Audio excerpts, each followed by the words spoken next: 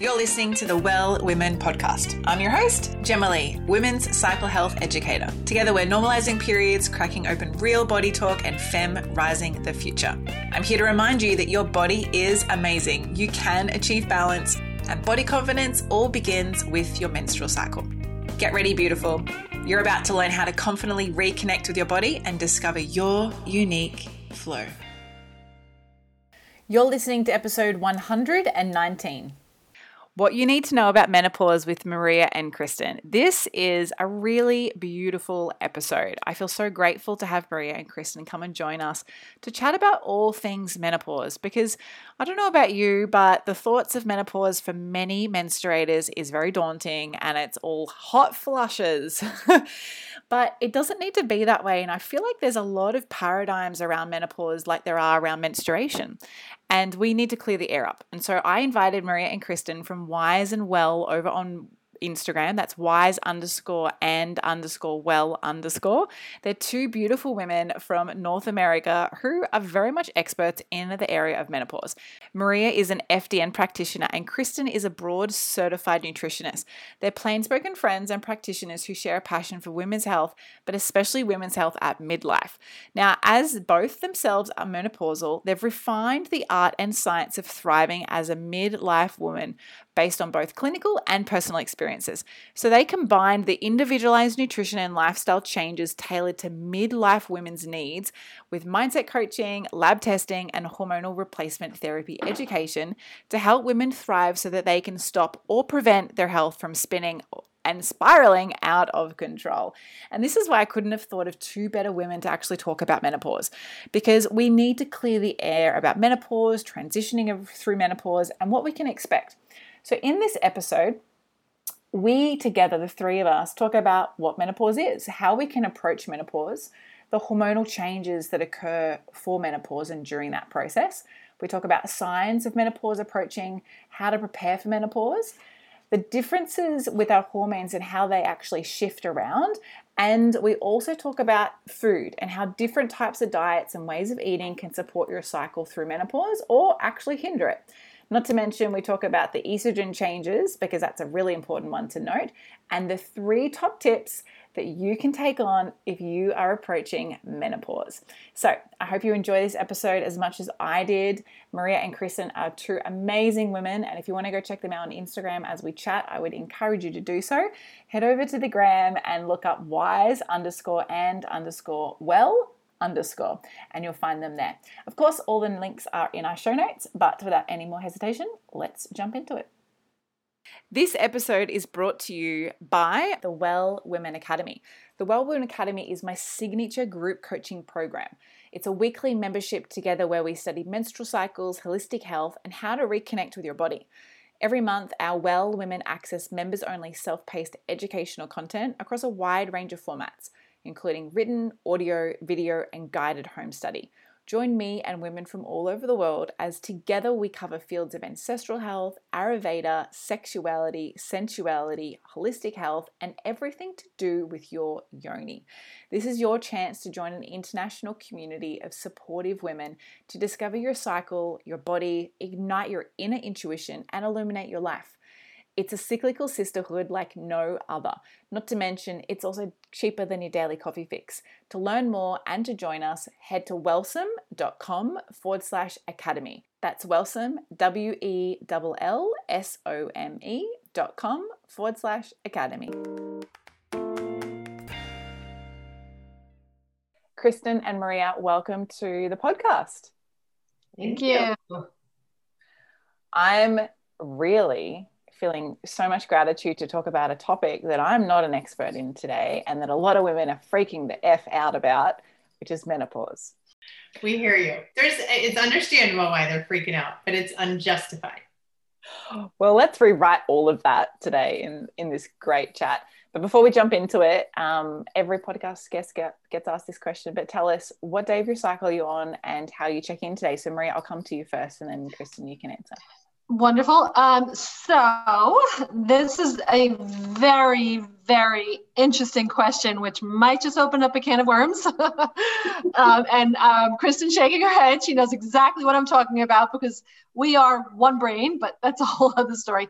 Okay, so I'm menopausal and I don't have a cycle, but you can have a cycle in menopause. So that's the whole can of worms. And I'm talking about you can literally menstruate in menopause. It's more of a withdrawal bleed based on your type of hormone therapy. But so I don't currently have a cycle. So amazing. Thank you. What's that, Kristin? And I do. I mean, technically I shouldn't, but the menopausal hormone restoration that I am choosing to do does include a withdrawal bleed. So there's technically a 28-day cycle in which my hormones are taken and applied. And right now I would technically be on day 9 of my cycle. So I do get a bleed every 28 days.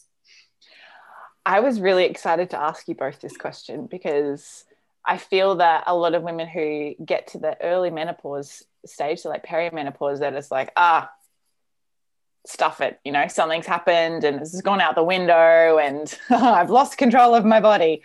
But I'd love for you both to expand on this. So Maria, I have so many questions I want to ask you. I'm just going to give you both a heads up. But when it comes to menopause, let's actually, before we dive into like the whole why do we not have a cycle and how do things change, let's just talk about the different phases of menopause, because I think a lot of women get really confused between menopause and perimenopause and postmenopause. Isn't it just all menopause?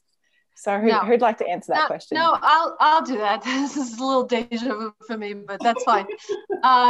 Okay. All right. So menopause is technically one day. It's the day. It's the day that you realize 12 months have gone by and I haven't menstruated. That's menopause. Everything after that is postmenopause. Like we'll say 4 to 10 years prior to that day of menopause, well, perimenopause. Perimenopause is usually rife with symptoms. Those symptoms are, well, the real obvious symptom that wakes most women up is just period skipped. I went 2 months and didn't get a period. I got 2 periods inside of 1 month. It's not the only symptom. Sometimes it could be hot flashes. Sometimes it could be migraines, things like that. So there's a panoply of symptoms. But Gemma, this is what I would say. We really don't like to focus on those those guideposts too much because it doesn't really matter that much. And if you're a woman who is 48 and you have skipping periods, you're not menopausal, even if you go to your doctor and you have a very high follicle stimulating hormone test, which helps to kind of show nearness to menopause age. Or I would say, if you've gone 12 months without a period and you have a high FSH, you're in menopause. If you've gone 12 months without a period, you're in menopause. So honestly, if you're 48, you've got hot flashes, you have low libido, and your period comes every 2 months, doesn't really matter whether you're in perimenopause or menopause. It really doesn't. So. Yeah. I'm so glad you cleared that up. Go, Kristin. Yeah. No, I was going to say it goes to why Maria and I are so passionate about talking to women before they ever reach that point, because the imperative of this phase of our cycle is that your ovaries are starting to create an insufficiency of hormones in the body. Now, for every woman, that may be a different trajectory, right? It might be spiking. It might be just falling off a cliff. It might be a slow death. It might be whatever.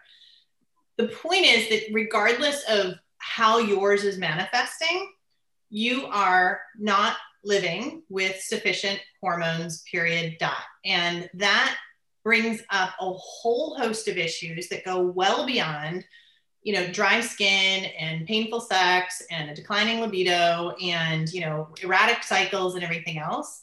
And that's the part that never gets talked about. So we focus on those symptoms. We try and peg ourselves on this spectrum, but in reality, all of that is irrelevant to what actually the imperative is of this time of your life. So amazing, because I feel that, sorry. No, don't apologize. So a lot of women, and I should really say menstruators who listen to this podcast, and there's men that listen to, and if you're a male listening, thank you.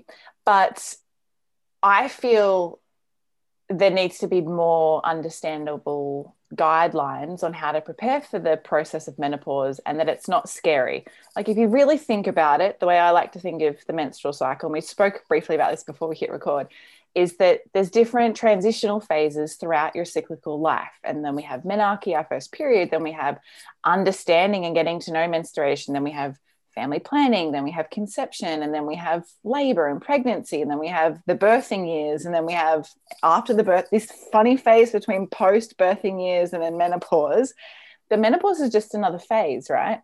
And the approach that women have to getting to know their body before they conceive or before they start a family or plan to start a family, I think is the same, I guess, attention that they could apply to their body when they're before they're approaching menopause, right?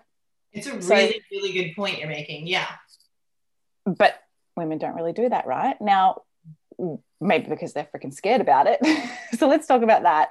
But what are the most common like hormone shifts and changes that happen when a woman is going, you know, like entering that phase of, oh, am I becoming menopausal or am I not becoming menopausal? Kristin, you're going to say something. Kristin. No, I was gonna say, I think of women as though they think they've got like a leash on them and they're being drugged through menopause, right? They're being like yanked towards it and pulled through it. And what you just said is we don't think of life that way prior to menopause, right? We understand where we're at, we leverage it for whatever, you know, our goals are, whether it's childbearing or just overall good health, whatnot. And going into menopause, we should bring that same mindset and same approach, because the things that are happening in the background within your health because of declining hormones, if you had been told that these things were going to happen to you in your 20s, you would take action. But when we get into our late 40s and 50s, we just sort of be like, I'm a victim to it. And that's just the wrong mindset to go into it with, because you do have tools to leverage to make sure that those things either are addressed or mitigated. And women don't do that. They just kind of come into it and think, oh, hell, I'm here. And they get drugged through it. And that's part of what Maria and I kind of want to combat with our work, is to say, yeah, you're here. So let's talk about it. Let's figure out what's going on. And then guess what? You do have agency over this. There are things that you can do, and you can have not just like an okay 50 years after 50, but a phenomenal 50 years after 50. So let's do that. I love that approach, because there's just too many paradigms. Like, if I think about, if I placed so I'm 35 this year, but if I placed my trajectory of what my menopausal experience is going to be like based on what my mum went through, everyone was like, oh, your mum's menopausal, she's hormonal, she's hot flushes, she's just crappy. For 10 years, she was just this witch of a woman. Sorry, Mum, I love you if you're listening to this. But like, that's the projection. Okay, well, that's the path I'm taking, right? But it doesn't have to be like that, and we can rewrite it. So I think a great starting question for those who'd be listening would be like, fuck, like, how do I know if I'm starting menopause or I'm going through that menopausal journey? So what are some signs? You've already mentioned a few, but some signs that a woman can check in with her body to be like, okay, what are some, like, the next stage is coming, the next transition through my cycle is coming. So what are some signs of menopause? Periods that really start to shift. So that's a sign of perimenopause, not menopause. Some women in perimenopause, and by the way, perimenopause is we also call it the menopausal transition. Why don't they call it premenopause? Where's the word peri come from? It's just around the time of the final menstrual period. Yeah. And it's just a time of great change. So I think that it just has a designation like that. So it could be, some women get hot flashes, some women get low libido, some women get migraines, some women just start to get anxiety. That's a big one. That's sleep disruption, anxiety, just even if they have a libido, maybe sex is painful because their vaginal lubrication seems to have gone away. But then most women, they'll notice those symptoms fairly loudly. What they don't seem to associate is the metabolic changes. So suddenly the weight starts shifting from, instead of being hips and thighs, it's more around the waist. We all feel like we kind of have that tire. And then you most women would come in and say, overall, what it feels like is that all the things they did in order to address how they felt and looked suddenly don't work any longer. It's this goalpost moving, right? And I love that description. Yeah, as soon as a woman feels like the goalposts have been moved on her, it's usually a point where we can say, well, you're in perimenopause. I mean, that's kind of your first, indication that things are shifting. And it doesn't mean you're not in control. It just means you need to change the things that you use in your toolbox. Adaption, totally. I think for ladies or menstruators listening to this who are well before this perimenopausal phase, is that when you start living in a cyclical way and you get used to this whole birth, death, life process, as you start to approach this next transition in your cycle, you already know how to flow and adapt. You know how to shift and change your diet because you've been tuning in and listening to your body. But I can imagine there's a lot of menstruators who are entering this journey who don't know how to listen to their body or haven't been listening to their body. And then they're like, what the F is going on? So what are some ways that women can support this process before they actually hit the menopause? So they're in the perimenopausal phase, which is premenopause. How can they support their body with these shifts? And if they're like, okay, I'm gaining weight, my libido's gone down, what can they do? Maria and I like to say it's about making as many deposits into your health savings bank as possible. Your body can be a phenomenal host for hormones in the second chapter of your life, but you need to change the deposits that you're making, right? And they're not different. This isn't anything new, and like no one's going to be asked to do huge mind shifts. It's still eating the correct foods, mitigating stress, dialing in your sleep. The sleep issue applies in the 20s, the 30s, the 40s, the 50s, proper movement, right? So it's those same health foundations, those same pillars, but it's redefining them. Proper movement when you were 20s and 30s usually was a lot of cardio. You got a lot of endorphins. It was sort of kind of this endurance driving thing.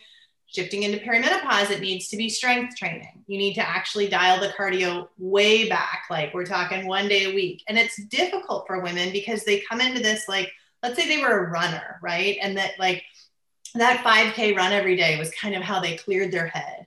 And it's how they, recharged for the day or got rid of the stress of the kids or the job or the husband, whatever. We understand it's hard to move away from that, but you have to move away from that to address what's happening with these hormones. Same thing with the eating. We don't often get a lot of women who are eating what we call the, standard American diet or standard Aussie diet and having this sad kind of existence with Pepsi and Triscuits. They're pretty savvy most of the time, right? They come to us and they're like, I eat really clean. And they might, but really clean doesn't necessarily mean eating properly in terms of how much are you feeding your body of certain macronutrients. An egg and Ezekiel bread is not going to make satiety to cover you through the day. You're going to want to be eating your hand off as a snack by 2 p.m. So it's just shifting. It's the same pillars of health. It's just shifting your understanding of what they need to look like at this time in your life. Does that make sense?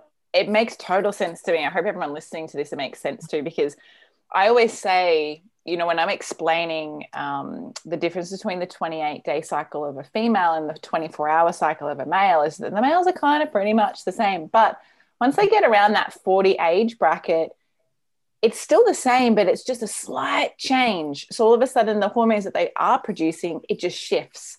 And therefore, that's why their body stops producing as much melatonin. And so maybe that's why you might take melatonin, or you might change your pre-sleep routine as an example. But your body's not the same your entire life. You need to adapt with that, like the weather. So I love just shifting your direction and your focus is so important. I'm loving this. Thank you. Maria, let's talk about the hormonal shifts that happen and change, because we understand that in our normal menstrual cycle, in the menstrual years, we have the 4 main hormones: estrogen, progesterone, FSH, the follicular hormone, the luteinizing hormone in the last phase of our cycle. So how do these hormones change as we're approaching menopause? Great question, because they definitely change yeah, in a big way. What can we look out for? Yeah. So first sex hormone to drop is going to be progesterone. And progesterone is really only produced when we ovulate. And ovulation just starts to get a little wonky at some point. It could be 38, but it, believe it or not, 42 to 43 is just, I speak to so many women that age range that is just be aware if you're that age or you're approaching that age. We see pretty much a lot of shifts then. And then progesterone will drop. And when progesterone drops, it does not come back. Okay, so once it makes that plummet, it's pretty much gone. But estrogen will continue to shift from month to month. You could have a low estrogen month, you could have a high estrogen month. The signal between the brain and the ovaries, it's just, I don't know what it is. It's just getting disrupted. We don't know exactly why. It's probably just one of the, things as we age that happens. And when that signal gets disrupted, the hypothalamus pituitary, it's just the ovaries are not making the estrogen anymore. But then sometimes they do get that signal. When they do get that signal, we have a lot of estrogen, and then we're estrogen dominant, but that's very temporary. Very temporary. And we would say at a certain point, women in their 40s, they really need to kind of tune out the noise around estrogen dominance, because it doesn't apply to them. Or if it applies to them, it's a moment in time. And this is also another thing I like to say. We acknowledge estrogen dominance exists. We acknowledge that it can be a problem, but we don't really love the term because it also kind of tries to imply that estrogen is a problem. And by our nature, women are estrogen dominant. That's our dominant female hormone. And it does so much good in the body. And, you'll kind of maybe come across these large Facebook groups like estrogen dominance or, estrogen support. And like women are talking about like, I need to flush estrogen from the body. I'm like, no. No, it's not like flushing out a good poo. I'm sorry. Well, and it's different than if you're 25 and estrogen dominant, right? Because then you probably do actually have an excess, a lot of estrogen. But Maria and I like to refer to as you're actually progesterone insufficient, right? That's the difference in perimenopause and it gets confusing for women because they think, but I'm still having a period. Okay, take an ovulation predictor kit, try that for a couple months. What women don't realize, and it's always this like aha moment, is that you can still have menstruation without ovulation. And also you don't need a lot of hormone on board to mount a period, to have a period. So a period is not really much of a sign of anything. So Gemma, progesterone drops and then estrogen fluctuates. But then at some point, progesterone drops and estrogen drops too. And then you've got really low hormones. And that can happen in perimenopause, late stage, but that is definitely, that is the hormonal status of the some process, point the in journey. Perimenopause and menopause. And I that's can imagine a really too, different story. Yeah, I can imagine too that the journey, so if women are like, so is that going to happen when I'm 42 or is it going to be 48 or is it 38? I can imagine though that because, yeah, right, who knows? I feel, and this is just my perspective of what I've seen. I'd love to get both of your thoughts on this. I teach in schools around menstruation, and I've met a girl who's the youngest who I've met who's had her period at 7. Her first menstrual period was at 7. She was 13. So I met her at 13. So she'd been menstruating already. And she was in a group of girls, women, menstruators, who some hadn't even got their period yet. And meanwhile, she's already been menstruating for 6 years. Now, I feel that as a society, we are menstruating earlier in our lifetime. And therefore, that could potentially bring our menopausal journey earlier on too. Is that, like, what are your thoughts on that? Because I feel that menopause... That's possible. Yeah. So it's hard to say when it's going to happen. You just need to be in tune with your body, right? Yeah. It's milestones. They think milestones of reproduction might be changing, and nobody knows for sure why, but that really could be due to toxicity. Well, we also have the whole plant-based agenda is starting to impact girls' cycles.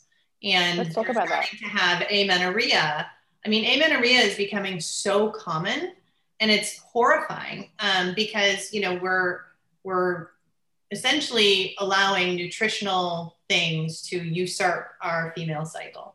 And it's just, you know, we don't know if this is going to come back. If you have amenorrhea, let's say at 34 years old and you're vegan and whatnot, you know, even if you change things, it's hard to know whether or not that signaling between the brain and the ovarian sufficiency is going to be there for you, or if you're now headed towards an early menopause. I love that you mentioned this, Kristin, because my career started out in the food industry. I was a food science formulator for 7 years before I transitioned into coaching, and the movement to be this plant-based, and I don't want to say animal lover necessarily, because I choose to not eat meat with feet because my digestive system doesn't like it. But there's a lot of pressure, and I see like women in their late 20s, early 30s who are like, oh, my period's really sporadic and I haven't had it for a long time. And I'm like, let's talk about your food. So I'd love for you to expand on the links between, can a plant-based diet affect our cycle and our menopausal journey? Or restrictive eating in that sense of like, it must be very, very restrictive and it has to only be in this particular, I guess, guidelines. Paradigm. Should we be more flexible? Well, I think we need to have more attention to certain priorities. I would put it that way, is that, you know, food is not just food, right? Food is providing us with vitamins, minerals, things that are cofactors, building blocks and whatnot for our sex hormones, our, you know, any steroid hormone, our thyroid hormone, our insulin regulation, all of that, right? So if we're eating a plant-based diet, we tend to be under eating calories a little bit.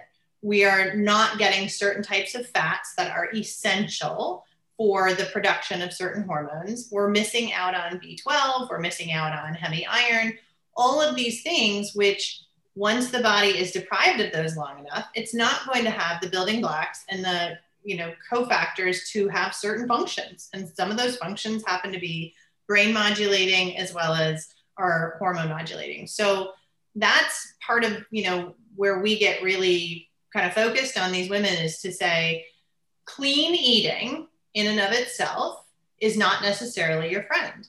You need to be eating a certain amount of protein in order to address your hormonal landscape, period, dot. And, you know, we understand women come from a plant-based mentality for a lot of different reasons, but when your health starts to suffer, you cannot defend that way of eating.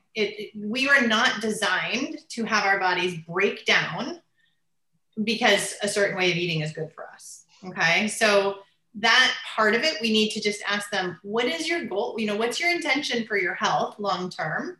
Because if it is to live vibrantly and for, you know, a robust life where you're keeping up with your family members and, you know, a happy, thriving person to be around, something's going to change.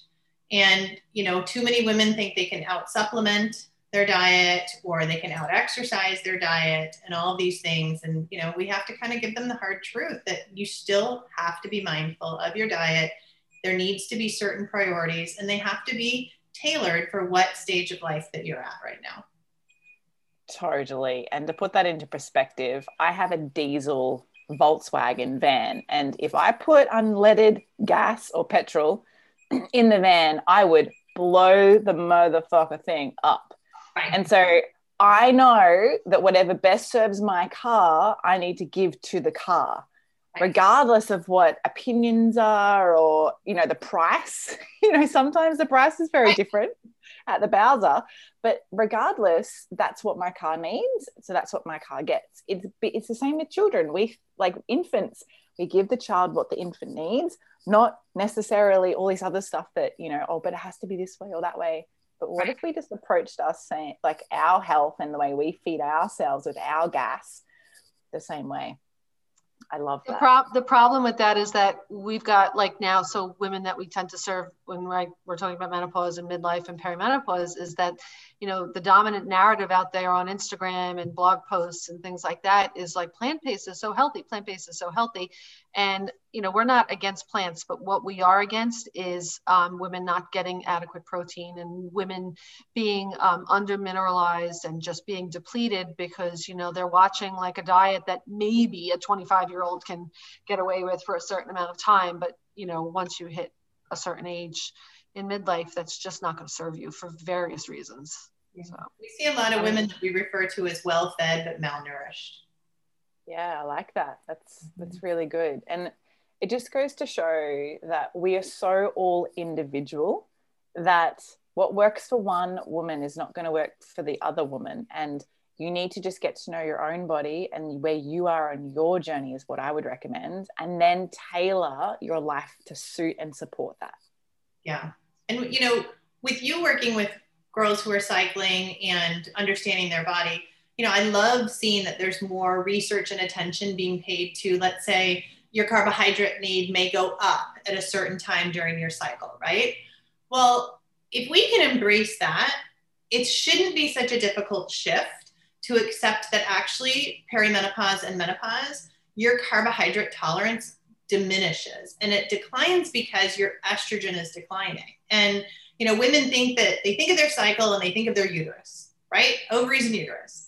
But the reality is that estrogen and progesterone receptors exist in so many different places in the body. And one of the places happens to be the intestines. And your body's ability to metabolize carbohydrates and regulate your insulin starts to change along with your hormonal change. And so this is where women are frustrated because they feel like the goalposts are being moved and they're following all these beautiful young things like you on Instagram who are eating certain things and they're 43 trying to eat the same thing. And they're like, either A, I'm starving, or B, my hair is falling out, or C, you know, I can't lose this weight still. I'm doing what they're doing and I don't look like them. And the reality is you don't cycle like them either. So, you're also at a different phase to them too. Exactly. I have to interrupt this episode to let you know that today is sponsored by my Reset Your Cycle Masterclass series. This is a 3-part live class series to transform your menstrual cycle knowledge and increase cycle confidence. Throughout 3 live classes, you'll discover understanding your cycle hormones, what they are, how they change throughout the 4 phases of your monthly cycle, and how they contribute to how you feel. You'll also discover cycle disruptors and what you can do, those things that make you feel a little bit out of whack through your cycle off balance and impact your moods along with your hormones. And then we cover your cycle and natural contraception. Gain a better understanding of contraception, the good, the confusing, and how to choose a contraceptive method that serves you and your health goals. Head over to wellsome.com/shop to learn more. That's Wellsome, WELLSOME.com/shop and use the code CycleLove to save 20% off. I'm really loving that we're having this conversation because I don't think enough women are aware of this. And I, as a natural contraception teacher and natural fertility educator, I see women who are like, but I've been tracking with an app and, you know, it said that I ovulated here and then this happened. I was like, honey, apps don't know you. Like is the app connected with your thyroid? No, it's not. I'm sorry. And it's interesting, but because we place this pressure on ourselves that, oh, well, the Instagram world says that this infographic is going to support that, so I better be doing the same thing. And that's why it's so important, I feel, that at all these different phases of your cycle to work with someone who's specific at that phase, because that's going to teach you. It's kind of like adapting your personal trainer in the gym, you know, to different stages. You know, you're not going to go to your yoga teacher and ask them to give you like, you know, a weight exercise or weight routine for the gym. It just wouldn't work. Let's go back to chatting about estrogen, because I know that there's a lot of misconception around estrogen in menopause and that the whole hot flushes and I've got a huge estrogen surge and blah, blah, blah. But I think a lot of that comes around just the fact that we don't really know what's happening with estrogen. And just to go back to what you mentioned, progesterone is the first hormone to disappear in menopause, and then estrogen is the last. Estrogen is also the first hormone that we get when we go through menarche, and so it makes sense that it's the first to come and the first to leave. Yeah, it's kind of like the friend that wants to help out at the party and comes early to help and then helps clean up at the end and leaves last. So how can we better understand our estrogen balance through menopause and how our body responds to that with the sign, like I call them cycle signs. So like things like the hot flushes and the migraines and all the other stuff. Well, I just want to say estrogen actually is the middle hormone to leave. Testosterone tends to be the last one to leave. So just to let you know that. Well, there are some signs that are kind of associated with high estrogen, and there are some signs that are associated with low estrogen. And there's a little bit of crossover. But like if you say have hot flashes, that is low estrogen, end of story. Convince me otherwise. It's not estrogen dominance. Okay, great. It's probably not even a cortisol surge. I will say it could be. But, again, if you're 49 years old and you got a hot flash, you got low estrogen. I would bet my life on it. So, And a lot of these things like sore breasts, dry vagina, things like that, women might think like, oh, my estrogen's high because my breasts are sore, but it may be that your estrogen is still low. It's again that it's unopposed from progesterone, right? So when we see women come to us and they're doing things that are supposed to address excess estrogen, like taking DIM supplements and eating broccoli sprouts as though they, are water, we hate to break it to them that they may have signs and symptoms of high estrogen and still be low estrogen. And so by using these interventions, they're actually throttling their estrogen even further and exacerbating their own experience. Does that make sense? Yeah, fire on fire. Yeah. That makes total sense. It just makes me think about, like, for myself in my own cycle journey, I go to the general practitioner doctor every 6 months and I just get my blood work done. I get all my hormones tested, and I've been doing this for roughly 8 years now. So I have 16 different types of blood reports that I can compare so I can see how my body is transitioning. And I actually encourage all women to do this.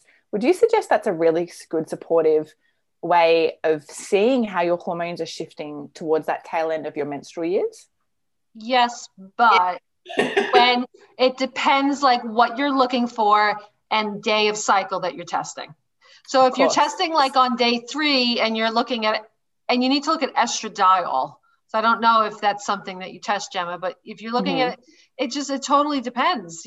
Testing on day 3, you're going to look like nearly like a menopausal level.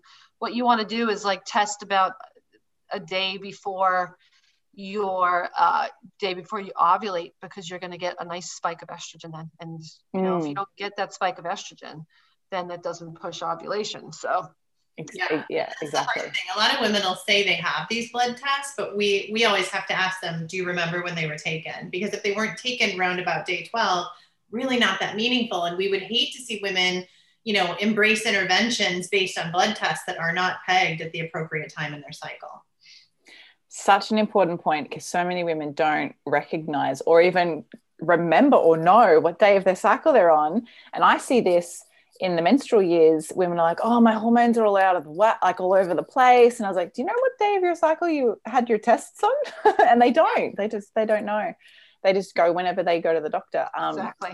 Yeah. So that's a really good point. So if women are wanting to specifically do some blood work leading towards that menopausal phase, what is the best day of the cycle to get tested on? Is it around the day 12 time? Well, it could be like the day 12 or 13 to see, but it could also be day 21 if they have a regular cycle, because we'll get to see like the balance of progesterone to estrogen at that point. So we like those 2 dates, but again, that somewhat goes out the window when the cycle becomes unpredictable and irregular.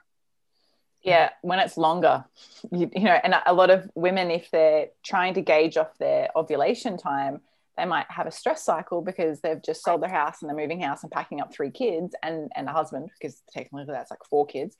and packing them all up to move, and they don't realize that their ovulation's delayed, and then that contributes. And so the more, I would say to a menstruators, the more connected to your cycle you are, and you're aware of your ovulation and fertile patterns, all of that's going to actually make you more confident as to what day is important to get tested on.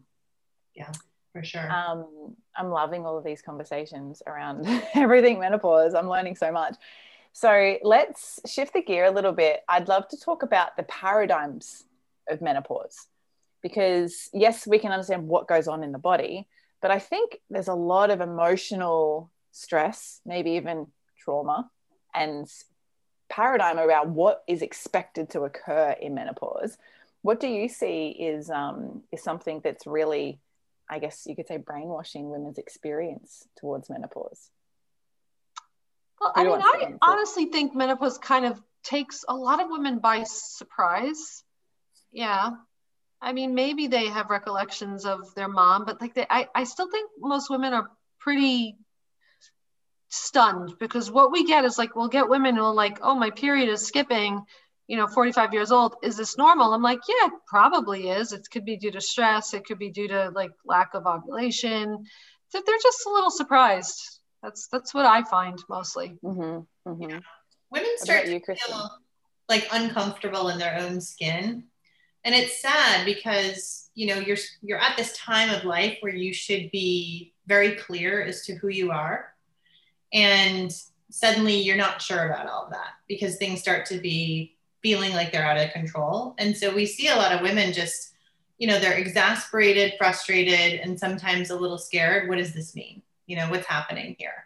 And it's not a life sentence. I think we talked about this before we came out. It's not a punishment. Menopause is not a punishment, but I think that's partly why they have that fear towards it, or at least a negative connotation towards it. I have chills just about this thought that I've got. I studied ancestral health and Ayurveda, so I love knowing like all the stuff that used to happen, hundreds of years and centuries ago. But they would say that women who have been through that menopausal journey and are no longer bleeding, they're the wise women, and they're the women who guide the younger women.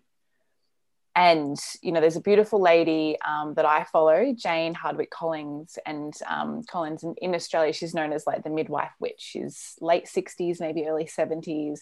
And she is this wise woman who just is like, this is the way. And I feel like it's such an exciting new phase in the way that I kind of see it from the women that I've seen go through the journey. It's kind of like having your kids is fun, but then becoming a grandmother is even funner.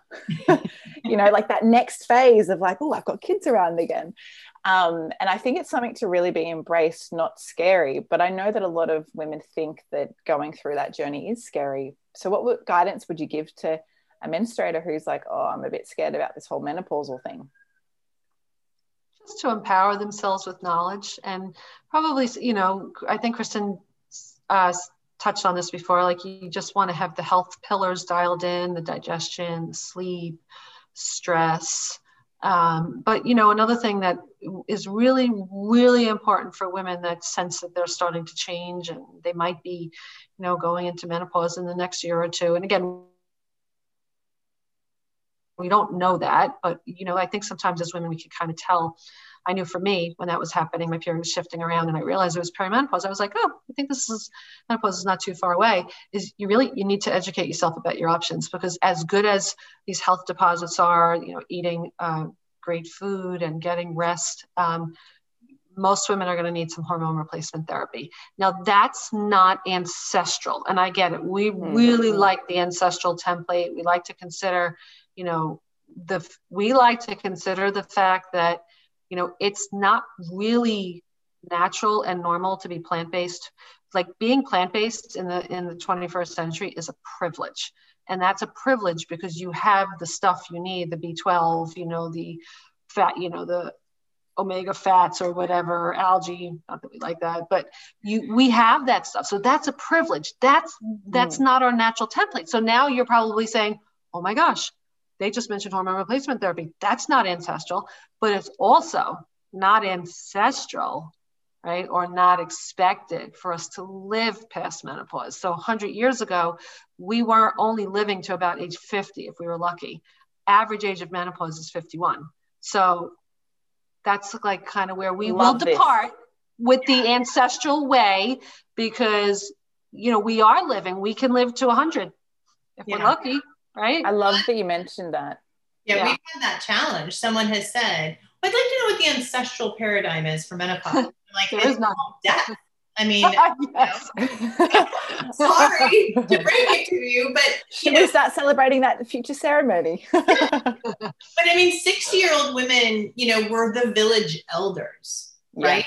And I would be willing to bet that in 2021, if you found a 60-year-old woman on the street and asked her, does she feel as though she's the village elder? She'd probably smack you, because she doesn't want to be the village elder. At 60, she can still be thriving and traveling the world and playing with her grandchildren and doing these things that weren't sitting in the tent waiting for everyone to come and ask her questions. That's the 80-something-year-old, right? Today. So that ancestral framework is important to understand that it's still a thriving time of a woman's life, but it's outliving our biological processes in ways that we haven't before. So there is an imperative that we have to answer to. And, you know, Maria touched on HRT, but we have to talk to women about understand what that hormonal insufficiency means for your longevity. And if you look at the incidence of dementia and Alzheimer's, it's predominantly women, not men. There's a reason for that. If you look at the rates of cardiovascular disease after the age of 50, 55, it's predominantly women, not men. Why? If you look at osteoporosis, you're not seeing a lot of men walking around with humped backs. Why? And it comes down to estrogen insufficiency. And that's a scary thing for a lot of women to think. It's like, but you just told me this is going to happen and this is natural. I'm saying, yes, the insufficiency is natural, but the happening of these diseases of aging doesn't have to be. And that's where the HRT piece comes in. I'm just loving this episode so much. I'm a really big believer in the integration between what you can do for yourself and then what medicine can provide. Yes. You know, I've worked with a lot of women who choose to have the medical option, and that's important to them. And it's important, I feel, for them to feel confident in making that decision and then applying also what they can do themselves. You know, it's kind of like, in like really brief layman's terms, taking the drugs, but they're not changing anything in your lifestyle to support your health. Right. You know, it's really important to integrate the two. And I feel that with ancestral knowledge, a lot of it is around tradition. So it's around the rituals and the blessings and the connection and the communication between you and the people who you live with or the people around you and nature, rather than like, okay, so when I was 44, I started to do this. So I love that you mentioned that. So let's talk about how we can educate ourselves around our hormonal options.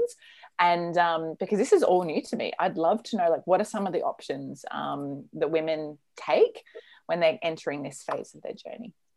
We can start with one caveat, and that is you have these options, but you have to also be a prepared host for these options. So for women in this allopathic mindset that exists in our world, whether it's taking a B12 supplement or taking an estrogen patch, if you have not dialed in the other work, you cannot ask that or expect that intervention to work for you. So Maria and I frequently get women will be like, give me the deets. Tell me what I should go ask my doctor for. And we don't mean to be like coy and cagey and be like, come work with us. We're saying, we have a few things to tell you that matter before you start those hormones on board. So that would be my one caveat. And I'll let Maria go into the HRT. Yeah, I love that one. Thank you. It's super important. And honestly, Gemma, we teach this process of what do you want for hormones? Why do you want hormones? Why is it important? How do I do it? Do I want a patch, a pill, a cream, an injection? How long am I on it for? What do I need to do to support my hormones? What happens when it starts working? We take at least 2 weeks of coaching. It sounds similar to contraception. the conversations you'd have around contraception, in the sense that, okay, so what are your goals? Where do you see yourself in 5 years? Where do you see yourself in 10 years? Where are you currently? You know, like, what's your goal with your partner? What's your personal goal? Where's your current health at? And then if they choose to, say, get a hormonal IUD and that's their own personal preference, okay, well, how can we support the body with that choice? Correct. And then if they choose to be like, you know what, I just want to go through a natural contraceptive process, like, how can I learn that? For me, teaching a client that, or in my academy that I run, it's minimum 3 months, minimum, to learn the basic foundations before you can really start applying it. It sounds very similar with understanding hormonal. It is somewhat similar. Yeah. I think at least 2 months to run women through kind of understanding the hormonal landscape, understanding its imperatives, all of the health considerations that need to be considered, dialed in and worked on first. It takes a lot of unlearning sometimes and relearning. And then we get to the HRT piece. And, you know, sadly, we can't rely, at least in the States, we cannot rely on conventional doctors to be informed, let alone present all the options, let alone invest in a woman during this phase in her life. So we are adamant that women need to be empowered on their own. If you walk into a doctor's office and ask to talk about hormone therapy and you don't know everything there is to know about it before you get into that office, odds are you're going to have a pretty poor experience with it. Absolutely. And not only just a poor experience, you're not going to feel empowered, like you're being served with what your goals are. Yeah. I see that with women who go into the doctor who want to come off the contraceptive pill, or they want to get the IUD removed. And it's a totally different process, but the fact that they're both journeys in the cycle, actually, it kind of makes them they have a lot of similarities in the process. But I would just say that, you know, definitely I love working with women before they go and get help from a general practitioner, as we'd call it here in Australia, because if you think about it, general practitioners, and I've got a couple of friends who are general practitioners, they don't learn all the intricate things about everything. You know, the body is really intricate and there's a lot of processes and or if they know it, they don't have the time. Right. Yeah, exactly. And so I think that's why it's really important to have complementary services and partners as a part of your team for your health. For sure. And that's the thing. We never try and tell a woman, don't use a doctor, whatever. We're saying, know what you need for your body, and then know how to find the right doctor. We coach our women with literally how to interview. What are the questions you need to ask them? And what are the responses that should make you say yay or nay to that physician? And then absolutely use them. We provide a huge referral list for our clients for that exact reason, because we think they are an essential part of a woman's health plan in this second phase of her life. But they just by design of the system are not prepared to really help her on all those things that go into it. Totally. We could talk about this forever. And not even just that, I think also understanding your mental health and your emotional health around that process too is really important. And so working with a coach or a guider like yourselves around this journey is going to actually support you in getting the most out of your experience with your doctor, rather than leaving. And I find a lot of women or menstruators leave and they feel unempowered and they feel, oh, I didn't really get what I wanted. And it's kind of like when you're single and you're dating, you need to know what you want and what's important to you so that you can present all of the required desires on the table. Ladies, this has been so wonderful. I'd love to ask one final menopausal question, and I'll get you to both answer this, and then I'll ask the final podcast question. For a woman who's approaching menopause, what are 3 tips that you would give her? Dial in digestion, get sleep, and learn about your options for hormone replacement therapy before it's too late. And it pretty much does get to be too late at some point, because women have a safety window in which they can begin that process. So just on that, when is this, when would be a good time to kind of explore that? If your period is shifting around, okay, and you're in your 40s, and it's kind of, not just like a one-shot deal, like it changes a day or something, but if you're getting to the point where you've gone 60 days without a period, I hate to give exact, numerals, but, or then like next month you get 2 periods in a month and then it disappears for 3 months, you need to learn about hormone therapy and do all the health supportive things. Okay, great. And I think a menstruator knows when the cycle is shifting. If you're connected with your body enough, oh, sure.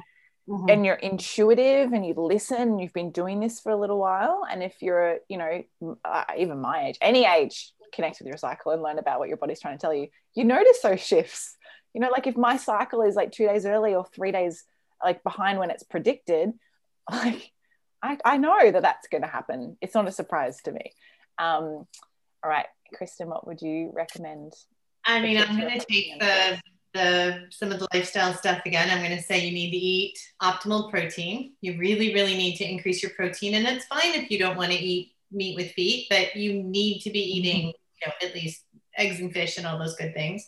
You need to start to change your movement choice. So it's not something women love to hear, but you need to start strength training. You're not going to become muscle bound once you start into this perimenopause phase, because you're probably not going to have enough hormones on board to actually bulk up. But the muscle is your organ of longevity. It really is going to protect your bones. It's really going to be your friend long-term. So strength train, eat your protein. And I'm going to echo Maria's sleep. You got to get your sleep figured out. And now, to be fair, some women really do have a lot of sleep disruption with hormone problems or hormone insufficiency. But we've never come across a client who hasn't had some sleep hygiene things that they could tweak a little bit. I think we all could. I know I could. Ladies, I've loved having you on the show so much. How can our listeners find you? Because I'm sure there's going to be some women either in the future who are going to want to find you or want to find you right now. Well, they can follow us on Instagram. So we're Wise and Well. And they can follow us on Mighty Networks. Mighty Network. So we got off the Facebook platform. We recognize, a lot of what's been going on with privacy concerns, censorship, and just noise. It's been a difficult year for everyone and across the globe. And we wanted to create kind of a closed community in which people could engage and we could deliver richer content than we can on Instagram. So we have a Mighty Networks community, and I can drop that link to you if you want it. I would love that so much. And I'll share all of those links in the podcast show notes on my website. This is just such a beautiful conversation to have around menopause, because I think not enough people talk about it. And I'm really glad that we got to do this today. So thank you so much for joining me. I have one final podcast question, and now it's switching gears a lot, and I ask every guest this question. So I will come to you first, Kristin, but what are 3 guiding tips that you would give to your younger menstruating self? So think back to when you first got your period. What are 3 things you wish you had have known that you now know today? Oh gosh, some of these are going to be more esoteric, but I would say that's okay. Love your body. It's working for you, listen to your body. The body is so wonderful at communicating to us. And I find that everything from, I was someone who had a lot of cystic acne and super heavy periods. Educate yourself. I didn't know what my body was telling me. So I inadequately addressed its needs, and then I hated it. And so I would say, educate yourself, love yourself, and forgive yourself, because it's a tough time coming into your 20s and 30s, a lot of expectations on you. Your body is not failing you, and it's not working against you. You're just not in touch with it quite. So the work that you're doing, Gemma, honestly, I think is fabulous, because if I had had that as a teenager and 20 something, I think that my years would have been a lot different. And I appreciate that you're doing that for women. Thank you. My years would have been very different too. And I loved all of those. So thank you. What about you, Maria? So I really learned about the phases of the cycle and when you have energy and when you should nest, and really a little bit later in life. And if I had known, in my 20s and 30s about how to manage my energy and my mood and my expectations of myself based on the different, hormonal phases of the cycle. I mean, I look back and I say to myself, oh yeah, that's why that happened. And right, that was because I was ovulating. I was all happy, and and then such a bitch. I think about that too. I was like, I'm sorry, and then Mom. like the luteal phase. Oh yeah, I mean, like it's and also it's okay like to feel like you want to slow down a little bit. And so just like having that knowledge of the phases of the cycle, for me when I first learned it was life changing, and I'm guessing you teach on that, and that's valuable information. So that's what I would do. I think as women, we are taught, or we're at least led to believe, that being in touch with our body in that way is either a little woo-woo or it's almost indulgent. And I kind of resent that now, because I think had we known, there's something amazing about being a woman. And this is coming from someone, I mean, Maria and I have 7 boys between the 2 of us. So wow. Wow. We love boys. And I think boys are phenomenal and wonderful. But as a girl, we kind of come with this, like, we're almost handicapped by our hormones, when in reality, we can really be empowered by those hormones if we understand. Totally. I always say your period is your superpower, because you know that the menstrual time of your cycle, the menstruation phase, occurs because of all the other phases. Yeah. And so that's what becomes your superpower. But thank you. And thank you so much for sharing. I have absolutely loved this episode. And I know everyone who's listening has definitely learned something, because I've been learning a lot. So thank you so much for joining us. Thank you for any final parting words? I mean, I would say, women, if you're coming up to this time, you can have a phenomenal 50 years. You can have great sex. You can love yourself. You can love your body. You can sleep well. You can love your husband or partner, whatever. You have the opportunity to have a phenomenal 50 years. Thank you so much for tuning in to every episode of the Well Women podcast. I trust you enjoyed this episode as much as we did. If you got a lot out of it too, please subscribe and leave a 5-star review on iTunes or your podcast app. This means together we can inspire, connect, and educate even more women. Now, is there a bestie, a sister, or a friend who you know may be frustrated and confused with their health? Are they ready to discover new aspects of themselves too? Well, take a screenshot of this podcast episode, share it on your social media, email it, text it, or any way you need to get it to their ears. So together we can all live in flow, harmony, and balance with our bodies. And be sure to tag me in it too. #WellWomenPodcast. For everything we mentioned in today's episode, you can find this in the show notes over at wellsome.com/podcast. Until next time, beautiful, get connected, listen to your body, and remember, body confidence all begins with living in tune with your menstrual cycle.